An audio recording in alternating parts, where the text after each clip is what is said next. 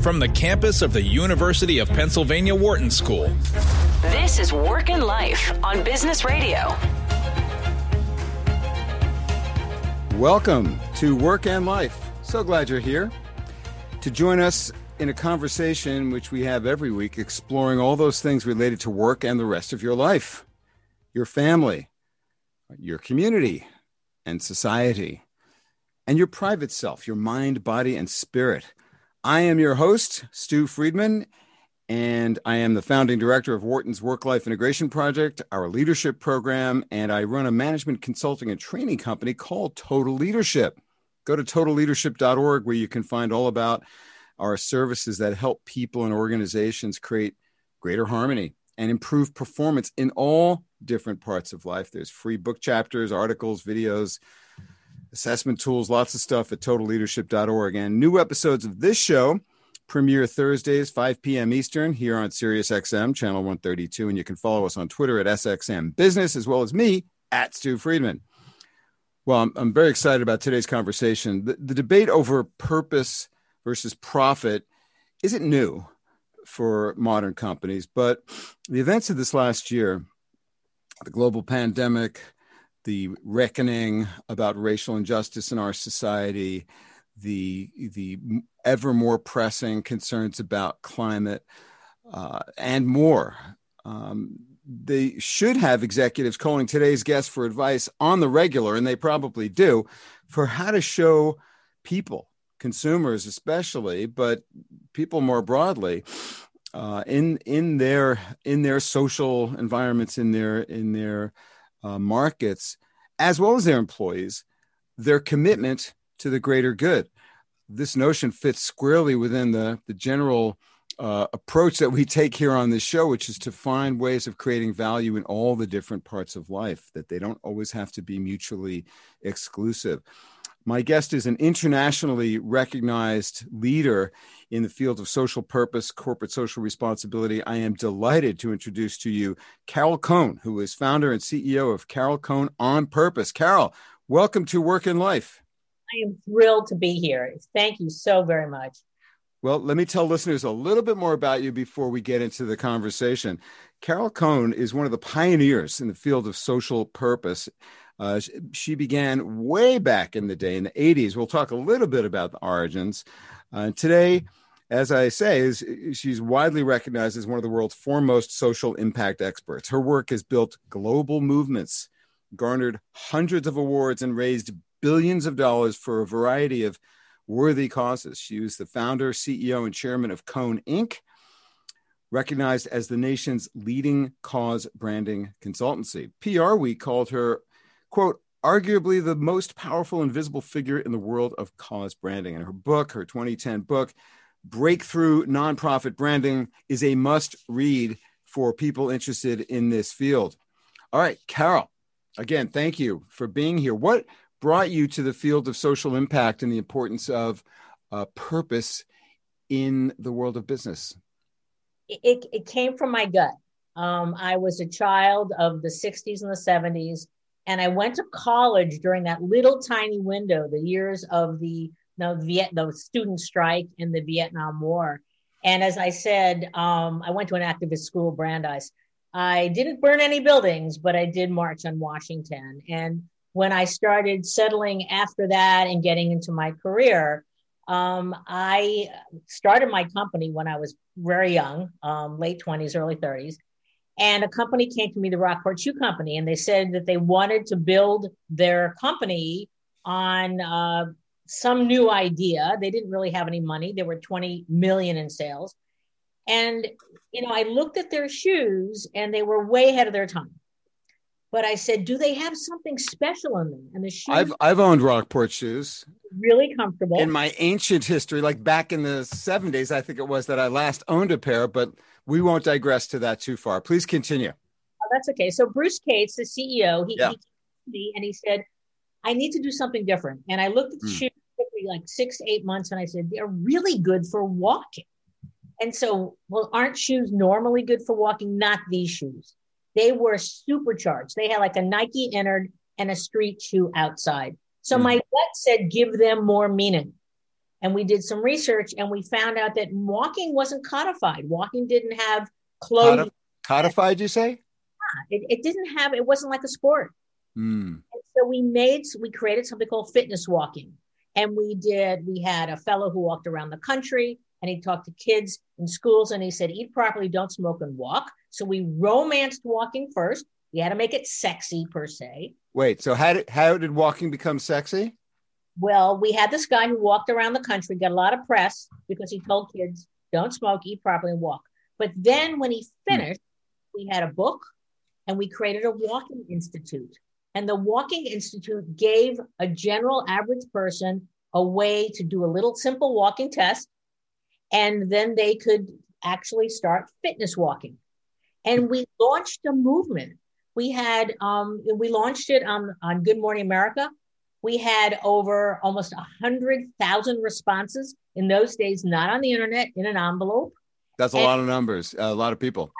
We had to open them ourselves. And people even sent us dollars and $5 and said, this is really cool. The point was that Rockport became the leader in walking. They codified it as healthful. They grew from 20 million to 150 million by finding a way to have meaning in an authentic way in that shoe, and to not lead with selling the shoe. They led with marketing walking, and giving that as a new fitness regime to the country. It changed the frame for how people would look at this shoe and what it meant to them to own it and to be a part of something bigger than themselves, I suppose. Is that right? It gave them a test. It gave them a physical fitness test, easy to do, and so they could get, again, a regime, and they could learn how to use walking for fitness and health. And that really had reached millions and millions of people who couldn't run, they couldn't do aerobics, but they had something that they could own. Then there were walking shoes. At retail, it became $1 billion category. Then became walking shoes, walking clothing, walking books, walking clubs. And Rockport truly just exploded in terms of its growth. And so why hadn't this been done before? Why didn't Bruce Case think of that? You know why? Because he manufactured and built the shoe. It was terrifically comfortable, as you know that. But it didn't have a larger story. And it was also ahead of its time. But Rockport, unfortunately, I was so excited I've been doing all this great work. They were then acquired by Reebok. Sad, tear. But then Paul Fireman at Reebok, a brilliant entrepreneur, grew that company from nothing to at one point being larger than Nike. He turned to us one day and said, we're becoming ubiquitous. How can we stand for something that's really special? And how do we stand for something with young people? And we, again, in our gut, we did research and we found that young people were very interested in Amnesty International. And so we reached out, and that there was Amnesty International that was going to do the new concert tour to celebrate the Declaration of Human Rights, the 40th anniversary. So we became the sponsor. But being a sponsor is not enough. That's very passive. We needed to have something that we could add to the conversation. So we created, my firm, Cone, we created the Reebok Human Rights Awards given to young people under the age of 30 doing nonviolent acts of human rights. Usually human rights activists get awarded when they're dead and they're 60, 70, 80. This was for young people and shining a light on what they were doing so that their issues around the globe could get velocity. And Reebok, they did that program for about 8 years.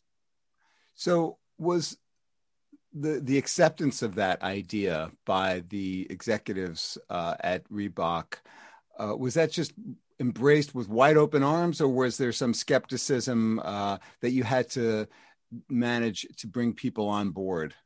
No, that's a great question, because in the earliest years of this work, and believe me, people thought I was nuts. They thought I had 3 eyes or whatever. What are you doing? What? Wait, what? Yeah, go ahead. Why did they think you were nuts? Business didn't go to market this way. Business was about profit. It wasn't about purpose. In those days, it was called cause marketing and cause branding. In the earliest years, the prescient leaders, Paul Fireman was one, Bruce Cates was another. I got to know Ben Cohen from Ben & Jerry's and Anita Roddick. There were leaders in business in their gut knew they had to do more than sell. Well, people coming out of the same cohort, the same social milieu and cultural and political milieu that you and I grew up in, where this was a part of how we thought about our generation. And our purpose in society was to create positive change and not destroy it. Now, it's nearing the end of 2020. At some point in this conversation, we're going to look back and say, how did we fuck it up so badly, Carol? But let's go back. Let's go back in time to where this began, and tell me, how then did you get people at Reebok to say, yeah, this is a great idea, we need to go for it? Basically, it was Paul. We suggested to Paul Fireman this idea, and he said, this is an amazing story, because when Amnesty came to them, they were looking for 10 sponsors at $1 million each. Now, that's 1988. That's a lot of money. Yeah. Paul listened to that idea, and this guy was so smart. He thought about it. Jack Healy left, the executive director of Amnesty, and then Paul said, you know what? I'm going to do the whole thing. $10 million. No other company. We're going to take the whole thing. Then he turned to me and he said, Carol, we know that it's not going to be called the Reebok Amnesty International World Concert Tour. We need our own thing. You're the genius here. You did the walking thing. Figure it out. And that's when we created the Reebok Human Rights Awards. Now, interestingly, Sting and Peter Gabriel, who were on the tour, absolutely that was their cause. Now, they weren't going to talk about Reebok writ large. I'm not going to promote this company. But when we decided to join with them on something that was so near and dear to their heart, there became this simpatico together that we were all leading with this issue to save young people and to add, again, Miracle-Gro to the things they were doing around the globe. And so it became an amazing, the first launch, we had Ted Kennedy, who was on our board. We had Sting and Peter Gabriel, and we would have them for free annually come to the Reebok Human Rights Awards, because we were celebrating really, really amazing young men and women putting their lives on the line for human rights. Wow. So the way that you got buy-in was from the CEO to say, this is such an important idea for us that we're going to make it central to our brand. Exactly. But you know, the thing that central to, we were going to make it authentic. And today the through line in doing all this work, and I've been doing it for over 35 years, is to be authentic. And how you mean that is what I want to return to after we just take a 10-second break here. I want to remind listeners, this is Work and Life on Business Radio, Sirius XM 132. I'm your host, Stu Friedman. Really glad you're here with us today to listen in on the conversation with Carol Cohn, who's the founder and CEO of Carol Cohn On Purpose. So how did that happen? Okay, how did you get buy-in? Yeah.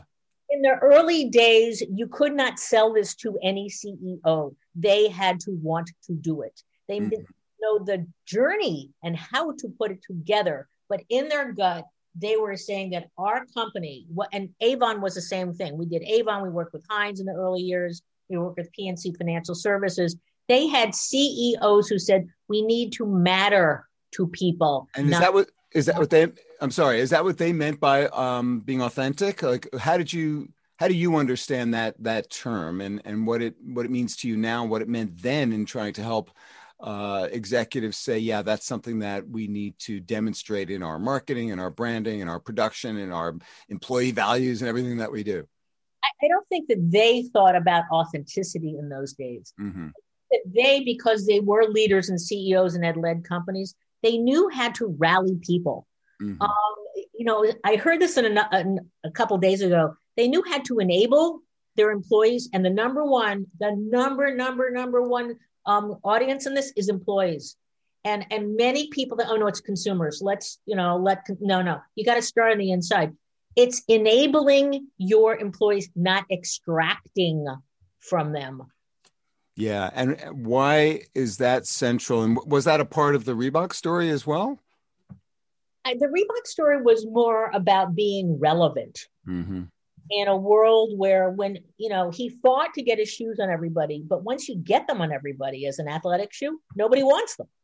What's the cool new shoe? And so you have to imbue the shoe. That's why Nike's been so brilliant over the years of all the associations they've had with causes and issues and athletes on the world stage.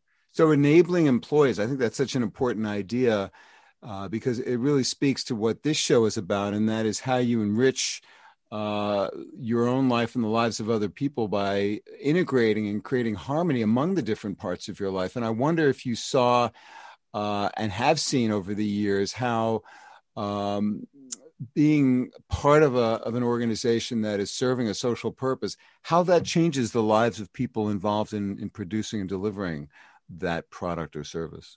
Well, if you think about a skull, like an 8-person skull rowing together, ones that are just beautiful and they win the races, they are just in sync. They in sync with each other. And that's when you have a social issue that's part and parcel of the ethos of a company that comes from the DNAs, that's value from your values, truly advancing an aligned issue with your business per se. That's the hardest part. What can you do that's aligned, that's authentic, that is sustained? So if you look at, for example, one of the gold standard companies is Patagonia.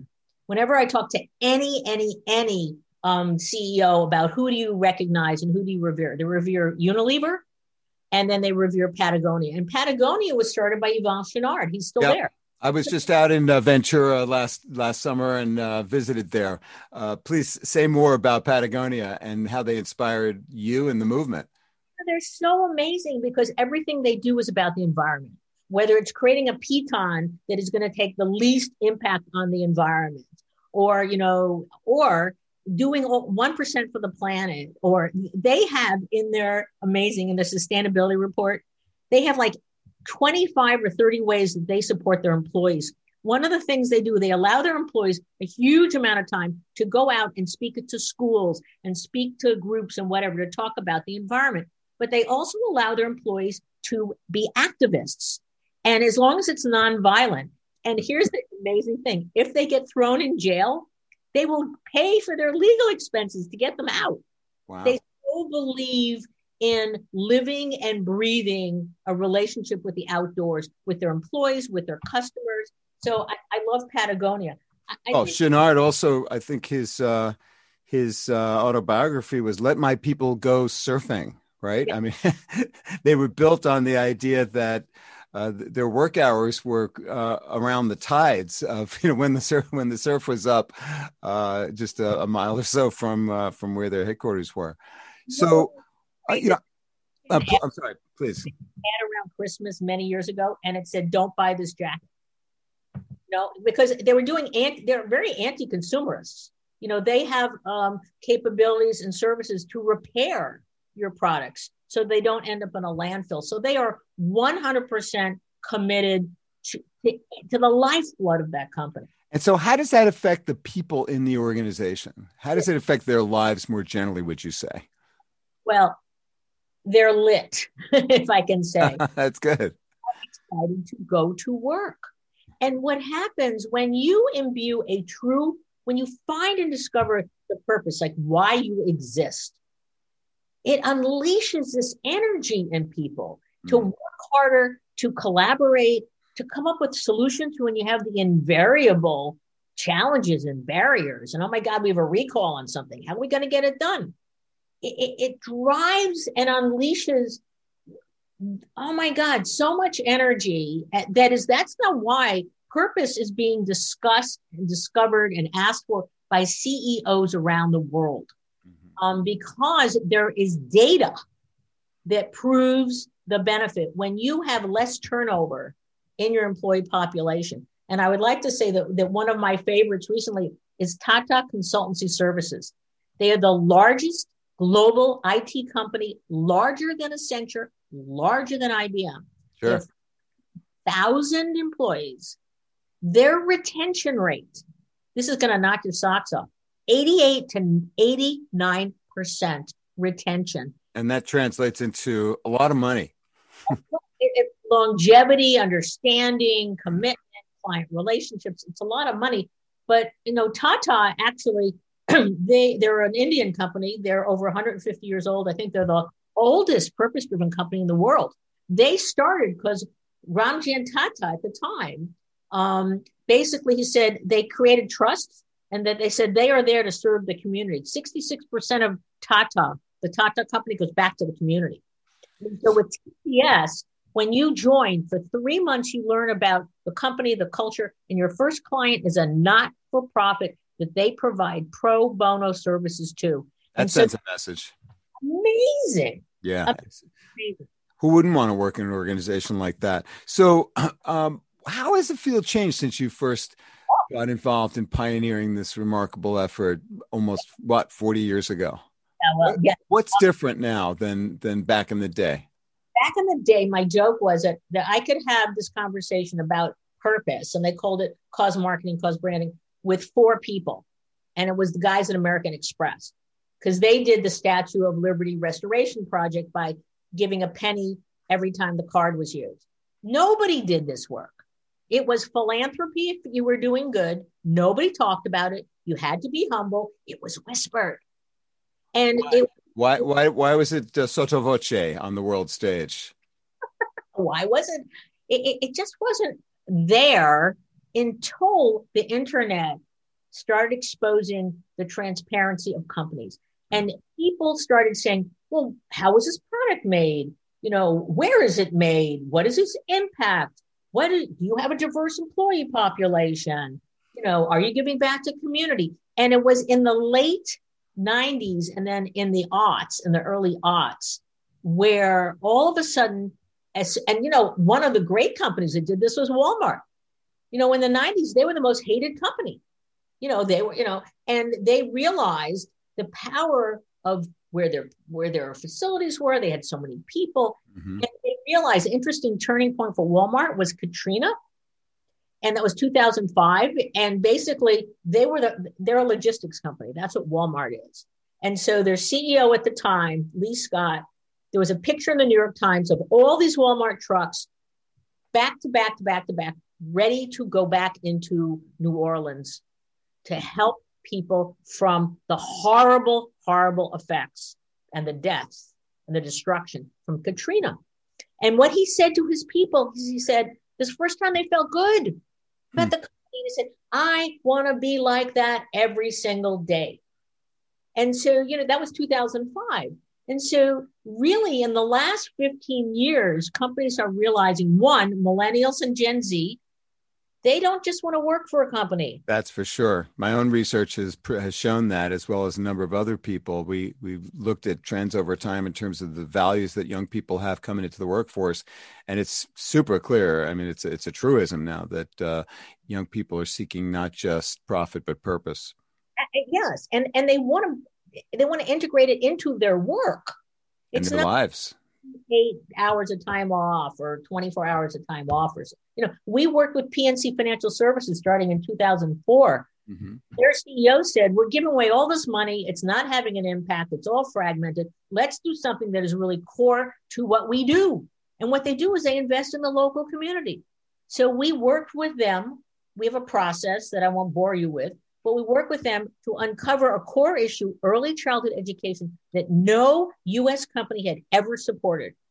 But we knew that especially underserved kids at the ages of 3 to 4, if they don't start socially, emotionally, and intellectually prepared for kindergarten, they will constantly go backwards.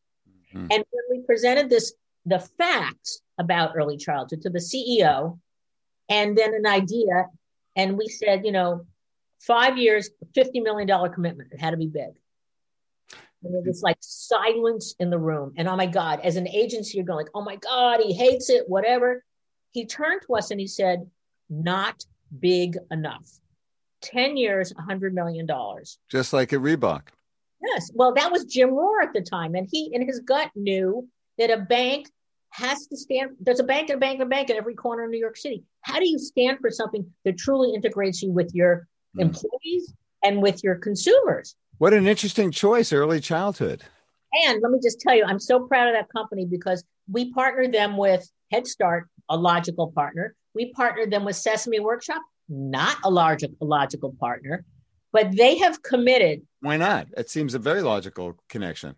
Well, you think about a very conservative bank in Pittsburgh Big Bird and, and Elmo. Meanwhile, they loved it so much. They had to get used to it. Okay, I see it. I see where there might have been a bridge that had to be crossed. Well, once they got used to it, they have committed, this bank, over 15 years, $500 million to early childhood education through not-for-profits in their entire footprint across the country. They have done research. They have done all sorts of amazing things. And we also created for their employees a policy of 40 hours, unheard of paid time off to focus on early childhood volunteering. And so that company, truly, they have this PNC Grow Up Great program. They have impacts, and they continue to do it through their new CEO, Bill Demchak. That's another great example. And I'm sure that too has a positive impact on how people at PNC feel about themselves, not just at work, but in the other parts of their lives. Carol, we need to take a short break. Folks, don't go away. We're going to be right back. And when we do, I'm going to be continuing my conversation with Carol Cohn. We're going to be talking more about purpose and about her new project, which involves My Special Aflac Duck. You're not going to want to miss this inspiring story. So stay with us. I'm Stu Friedman. This is Work and Life on Business Radio, Sirius XM 132. We'll be right back. You're listening to Work and Life on Business Radio.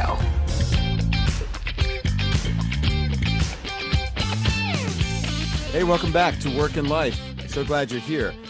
I am your host, Stu Friedman, and my guest today is Carol Cohn. She's the founder and CEO of Carol Cohn, that's C-O-N-E, On Purpose, described by PR Week as the most powerful and visible figure in the world of cause branding. We're talking about purpose and why it's such an essential aspect of business life these days. So, Carol, tell us about My Special Aflac Duck. Okay, well, and thank you for asking. It's one of my favorite things that I've ever done in my career. The chief marketing officer at Aflac, who we had worked with at Western Union, and when she got the new job at Aflac, everyone knows the Aflac Duck. Aflac, right? He's got a 98% awareness in the United States. Wow. And, great marketing vehicle, but he didn't have any sort of purpose. He was a marketing, that was his thing. People didn't know that Aflac had donated over their history over $125 million to pediatric cancer. Why did they do that? Well, one, because the CEO, Dan Amos, they felt it was the right thing to do, but two, their first product was a cancer product.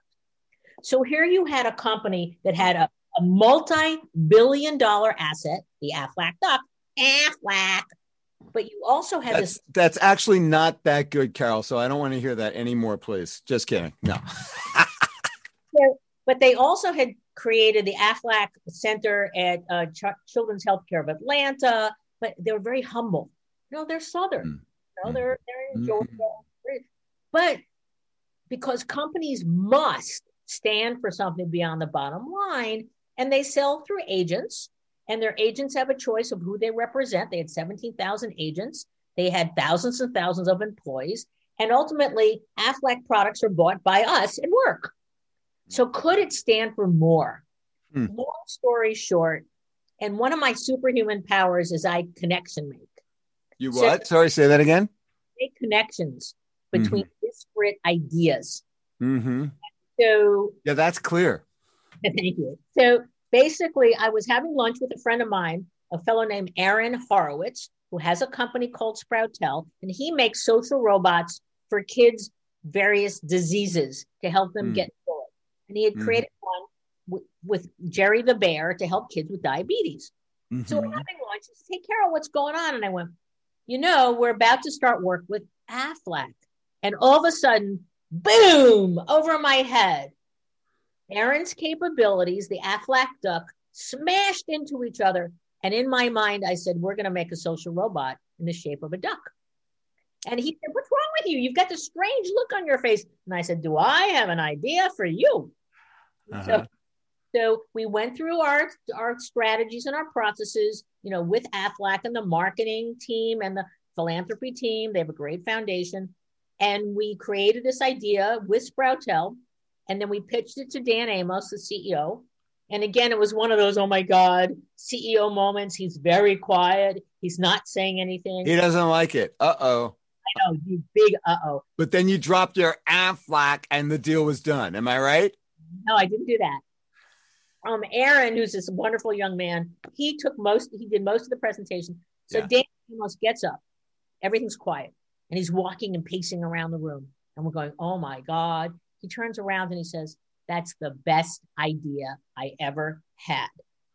And to launch it, we're going to take our family foundation and we're going to put in a lot of money to launch this. I'm not going to tell you the amount. It was a significant amount. And so then we spent about a year developing the product, and Sproutel is fantastic. They interviewed kids as young as 3 up to the age of 12. They did 18 months of research with kids and doctors and whatever to find out. See, the insight that we had is that kids who go through pediatric cancer go through 1,000 days of treatments. That's almost 3 years. They're lonely. They're sick. They have no agency, but they do like play and toys. And so we decided to make this duck, but the duck isn't a toy. The duck has 3 motors, 4 patents pending. It has emotions that you tap an emoji to its chest, because children, they don't want to talk. You know, they've just had chemotherapy. They're 6 years old. They're going to get a port put in. And we have a video, and I really strongly suggest your listeners, they go to My Special Aflac Duck, and they will see this video that will make them cry. Because it's a little boy named Eli, and he's getting it truly on our video. He's getting his treatment, and he screams.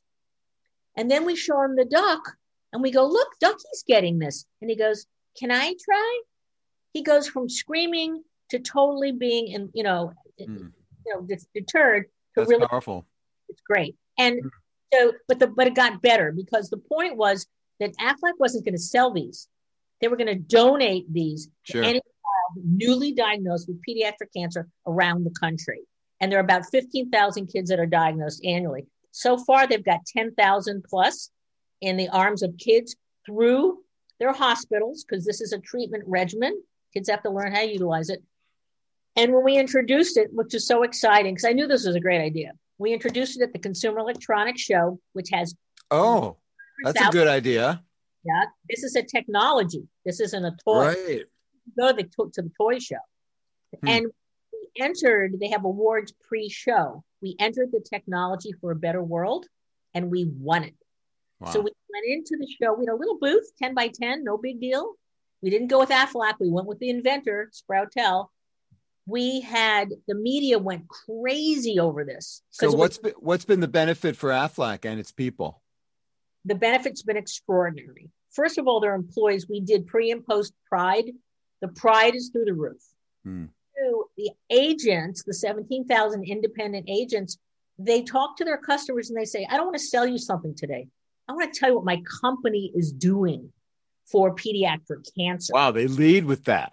Well, when they want to lead with it, they can lead with it. And then the other thing is that, you've got this story was so strong. We got 2 billion impressions that over 50% of the adult U.S. population knew about the duck, because we did research, and almost 100% said they would be open to buying an Aflac product.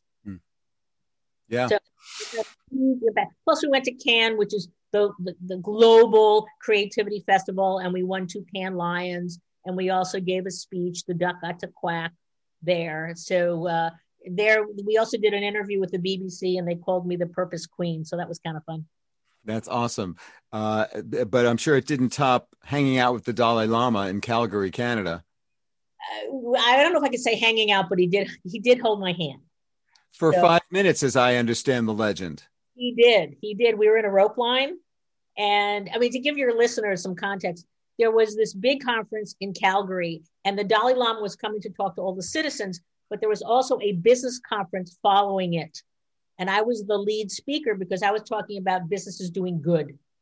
So we're on a rope line as he is going to say hello to everybody. And he held my hand for 5 minutes, and I was like blown away. I also danced with Bruce Springsteen on the top of this really cool place in London during the Amnesty World Tour. So that's pretty cool too. Wow. So how would you rank those in terms of life experiences, Carol? I'm putting you on the spot. Oh, the Dalai Lama takes it bar none. I mean, I think Bruce would be okay with that. Yeah. So let me ask, there's so much I want to ask you about where we go from here, how far we've come and where we go from here. And I know that listeners are going to be eager to hear your advice, your wisdom on, they're listening to you and to these inspiring stories of what these companies have done that you've worked with. What if, I'm slogging away at my company and I sure would like to see us involved in a greater good that would make, me more inspired, would benefit our company, would benefit the world in some way. What advice do you have for somebody who might be asking that question? Well, it's a great question. And I will tell you, I get 2 to 3 calls or emails or LinkedIn's a week about I am quitting my job and I have to go work for a socially responsible company. Right. Grouping your desires with others is very helpful. As we have seen in a lot of the recent employee walkouts, such as a lot of the tech firms about their firms being irresponsible, especially during COVID and the election cycle, employees have a lot of clout. And what I would say is that, look to others. Hopefully you have an employee resource group.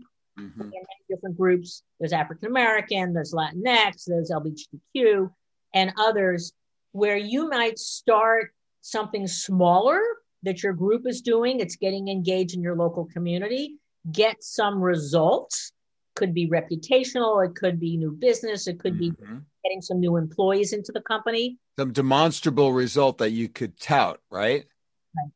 Yeah, that's one way. The second way is hopefully there's so many articles and, we've written them. There's blogs, there's podcasts and such. Share that with your head of marketing, your chief communications officer, your head of strategy, your head of HR. And if you can get something in the hands of your CEO, if he or she, any CEO today, I will tell you, because we just did some research with the B2B world, manufacturing, technology and such.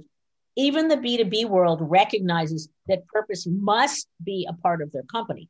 They're not that good at activating it yet, but they're learning that they want to tell their employees, this is our North Star. This is our reason for being. And I wanted to read one to you. Sure. Mars is a huge company, privately held, 5th generation. And mostly they're known for their pet food. Mars is a huge pet food company, the largest in the world.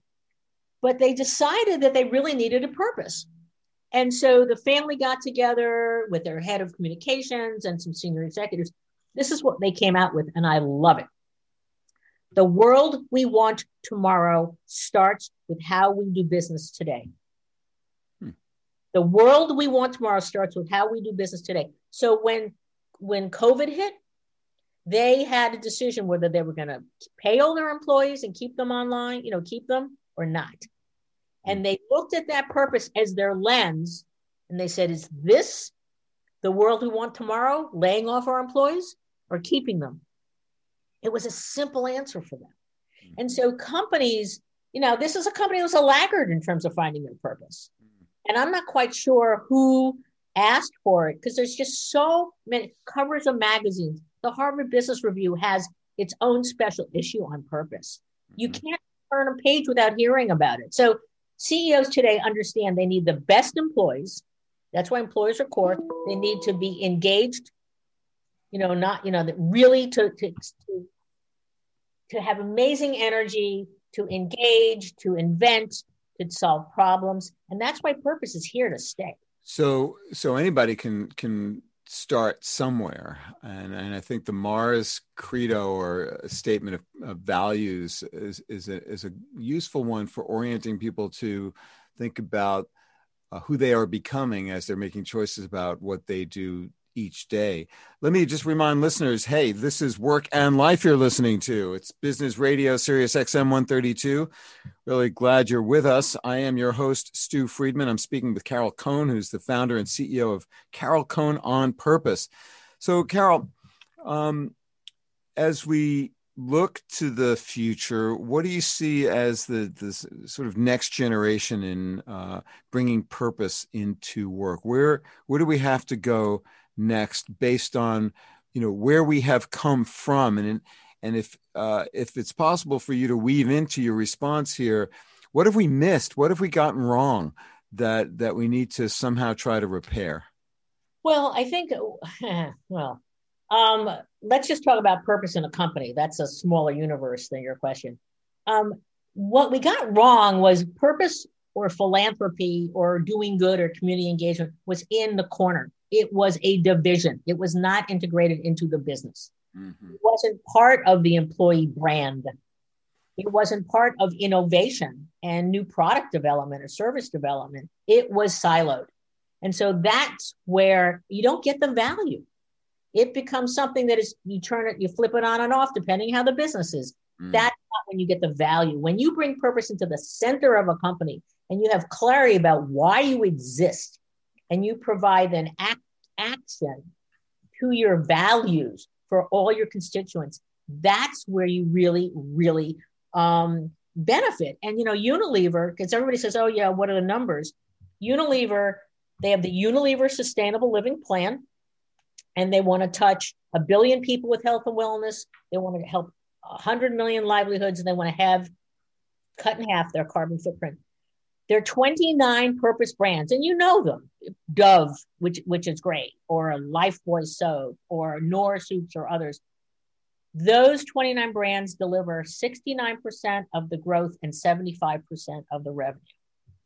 It's so companies are looking to, they're just looking to embrace purpose, and it's absolutely critical for employees and such. And, I think authenticity is where they get it wrong. If they decide, the Pepsi commercial where you had the Kardashian giving the Pepsi to the cop, that was so inauthentic and they got nailed. You can really get nailed on the internet for just doing things in a very stupid sort of way. So what do you hope the next 10 years looks like in the world of, bringing a greater sense of purpose and social responsibility to work, especially as we continue to degrade the climate and, not do enough to undo the, centuries of systemic racism in our society and et cetera. What can the private sector do, and where does a focus on purpose come into play? And it seems I know it's a big question and it may be unfair, but you probably have a perspective on that. I think that COVID really taught companies how to act. And their number one thing, and thank God they all realized it, was their employee base. Mm-hmm. I have to take care of the safety of my employees. Mm-hmm. And so whether you had a purpose or you didn't, that's your engine. And so companies realized they did that. But then they did something that I call smart generosity, that they started taking their core competencies, for example, AB InBev, and they changed their manufacturing. Instead of making water, they started making hand sanitizer. And so companies started changing the way they went to market. You had, interestingly, I think post-COVID, healthcare is going to be so important, and reaching the underserved. So you take Centene. Now your listeners won't know Centene. They're $100 billion. They are a healthcare company in this country to the lowest, to the Medicaid and such. They partnered with Samsung to bring telehealth to underserved communities and rural communities. So you're going to see much more of these collaborative ventures to deal with these really, really hard systemic issues. You've got Quest, who's one of our newest clients, Quest Diagnostics. We've all had our diagnostic test done. Mm-hmm. They're partnering with this amazing group called Choose Healthy Life. And Choose Healthy Life is going to work through the Black clergy in 5 cities with Quest to provide COVID testing to the Black community that's been totally underserved during COVID, has had, the worst amount of deaths. And Quest and Choose Healthy Life is coming together in a very interesting way to close the health disparities in the inner city. Mm-hmm, mm-hmm. So that's in the next. Companies will have to do this. It's no longer nice to do. It's a have to do. You need to be authentic. You need to engage your employees. You need to find that core competency. What does Quest do? They do diagnostic testing. So they're going to do something. Yes, they could feed the hungry, but that's not core to their competency. So companies are going to go deep into their core competency, and they're going to create these relationships and initiatives that are long-term. They're going to truly deal with climate, systemic, racism, and other things. So what would you say is the essential idea that you've brought to this field? Your creative connections are yours, but you have a method. What, in just a minute, how would you describe what the essence of, what it takes to connect purpose to profit in a meaningful and an intelligent way? Because it's different for every single company, every single person, I would say, right? Because we've all got our own, authentic story to tell, and it's got to be differentiated and customized. What's the essential idea? Well, you said, what do we get wrong? One of the things that companies get wrong is they don't identify and help their employees find their personal purpose and link it to the company purpose. Mm-hmm. That's easy, but that's truly the companies that are going to be huge growth engines in the coming decades. Simply put, this is about strategy. This isn't about, dare I say, I love CEOs who say, oh, I want to do this. No. You got to have a cross-functional team. Bring them together. You have to understand your values, your ethos, your core competencies. Where can you play? And you can't just do it alone. That's the other thing, that a company needs to have not-for-profit partnerships, which is why I wrote the book, Breakthrough Not-for-Profit Branding, to help not-for-profits be better partners with their corporates, because together you create an incredible symphony. And then you got to measure the damn. You got to execute really well, start with your employees, and you got to measure your results and measure the good and also measure the mishits. Because it's one of the things Unilever does really, really well. They talk about what they've accomplished and what they have missed. Yeah, you need data to get smarter over time. All right, so as we're wrapping up here, I want to return to where we began, where I asked you how you got into this. Now I want to ask you, just reflecting back on your remarkable career, how has your engagement in this work affected your life beyond your work? I don't want to give it up. You can hear that I was excited today as I was, 35 years ago. Mm-hmm. I mean, at the beginning, I had no idea what I was doing. I was just going with the gut. But now that there's research, there's codified ways, we have an approach. It is so exciting to do this work that I'm not going to give it up until I can't, probably walk. How does that affect how you show up with your friends and family? Oh, they think I'm a bleeding kind of do-gooder. Really? They do. They and I've got my favorite causes and issues. A friend of mine has an animal rescue for large cats called Ridge, and they need money all the time, so I'm trying to help them out. The biggest thing I do is I really love mentoring young people, and I get outreach all the time because LinkedIn is the methodology, and people go, "Well, how do I start?" And I send them all this stuff, and they go, "Oh my God, Carol Cohn responded to me," and I go, "I'm just going to help you," Mm-hmm. What is it that drives you to be engaged in mentoring the next generation of people who are trying to follow in your footsteps or find their own path to creating greater purpose in their work and in the other parts of their lives? Just to ignite young people to fully bring themselves to their work and their lives is an extraordinary feeling. And, I every day going forward, I can't I get these letters. I get a few letters and I have this little box of letters that every now and then, if I'm down, I read them. You got to keep moving forward. And the thing is that we're now, instead of a table for four, there are conferences. There are thousands and hundreds of thousands of companies and people doing this work around the globe. There's so much need. The reason I'm not giving up is that we need armies of people at all ages and backgrounds doing this work. Everyone, join in, be purposeful. All right. So, Carol, how can people find out more about the remarkable work you're doing and how they can get involved? Well, they can go to Carol Cohn on Purpose, which is our website. We have fabulous content. We have a bi-weekly newsletter, and I do have a podcast called Purpose 360. So if you want to deeply dive into purpose stories, they're great. So they're human beings in business, and leaders want to do good to grow. There's a reason it's called, it's the power of and. It's growing the business by helping to grow society, and it's a win-win. Carol Cohn, thank you so much for joining me on the show today. Final word to our listeners that you'd like to leave them with? if you find your purpose and if you find the right environment to execute your purpose, you will forever be stimulated and you'll never want to leave your work. Now, your family may not like that, but work doesn't become work. It becomes a joy. Well, and that's what I'm sorry. I'm sorry. Please continue. Finish your thought. It's when you understand your purpose, and if you're in a purposeful environment, the sky's the limit.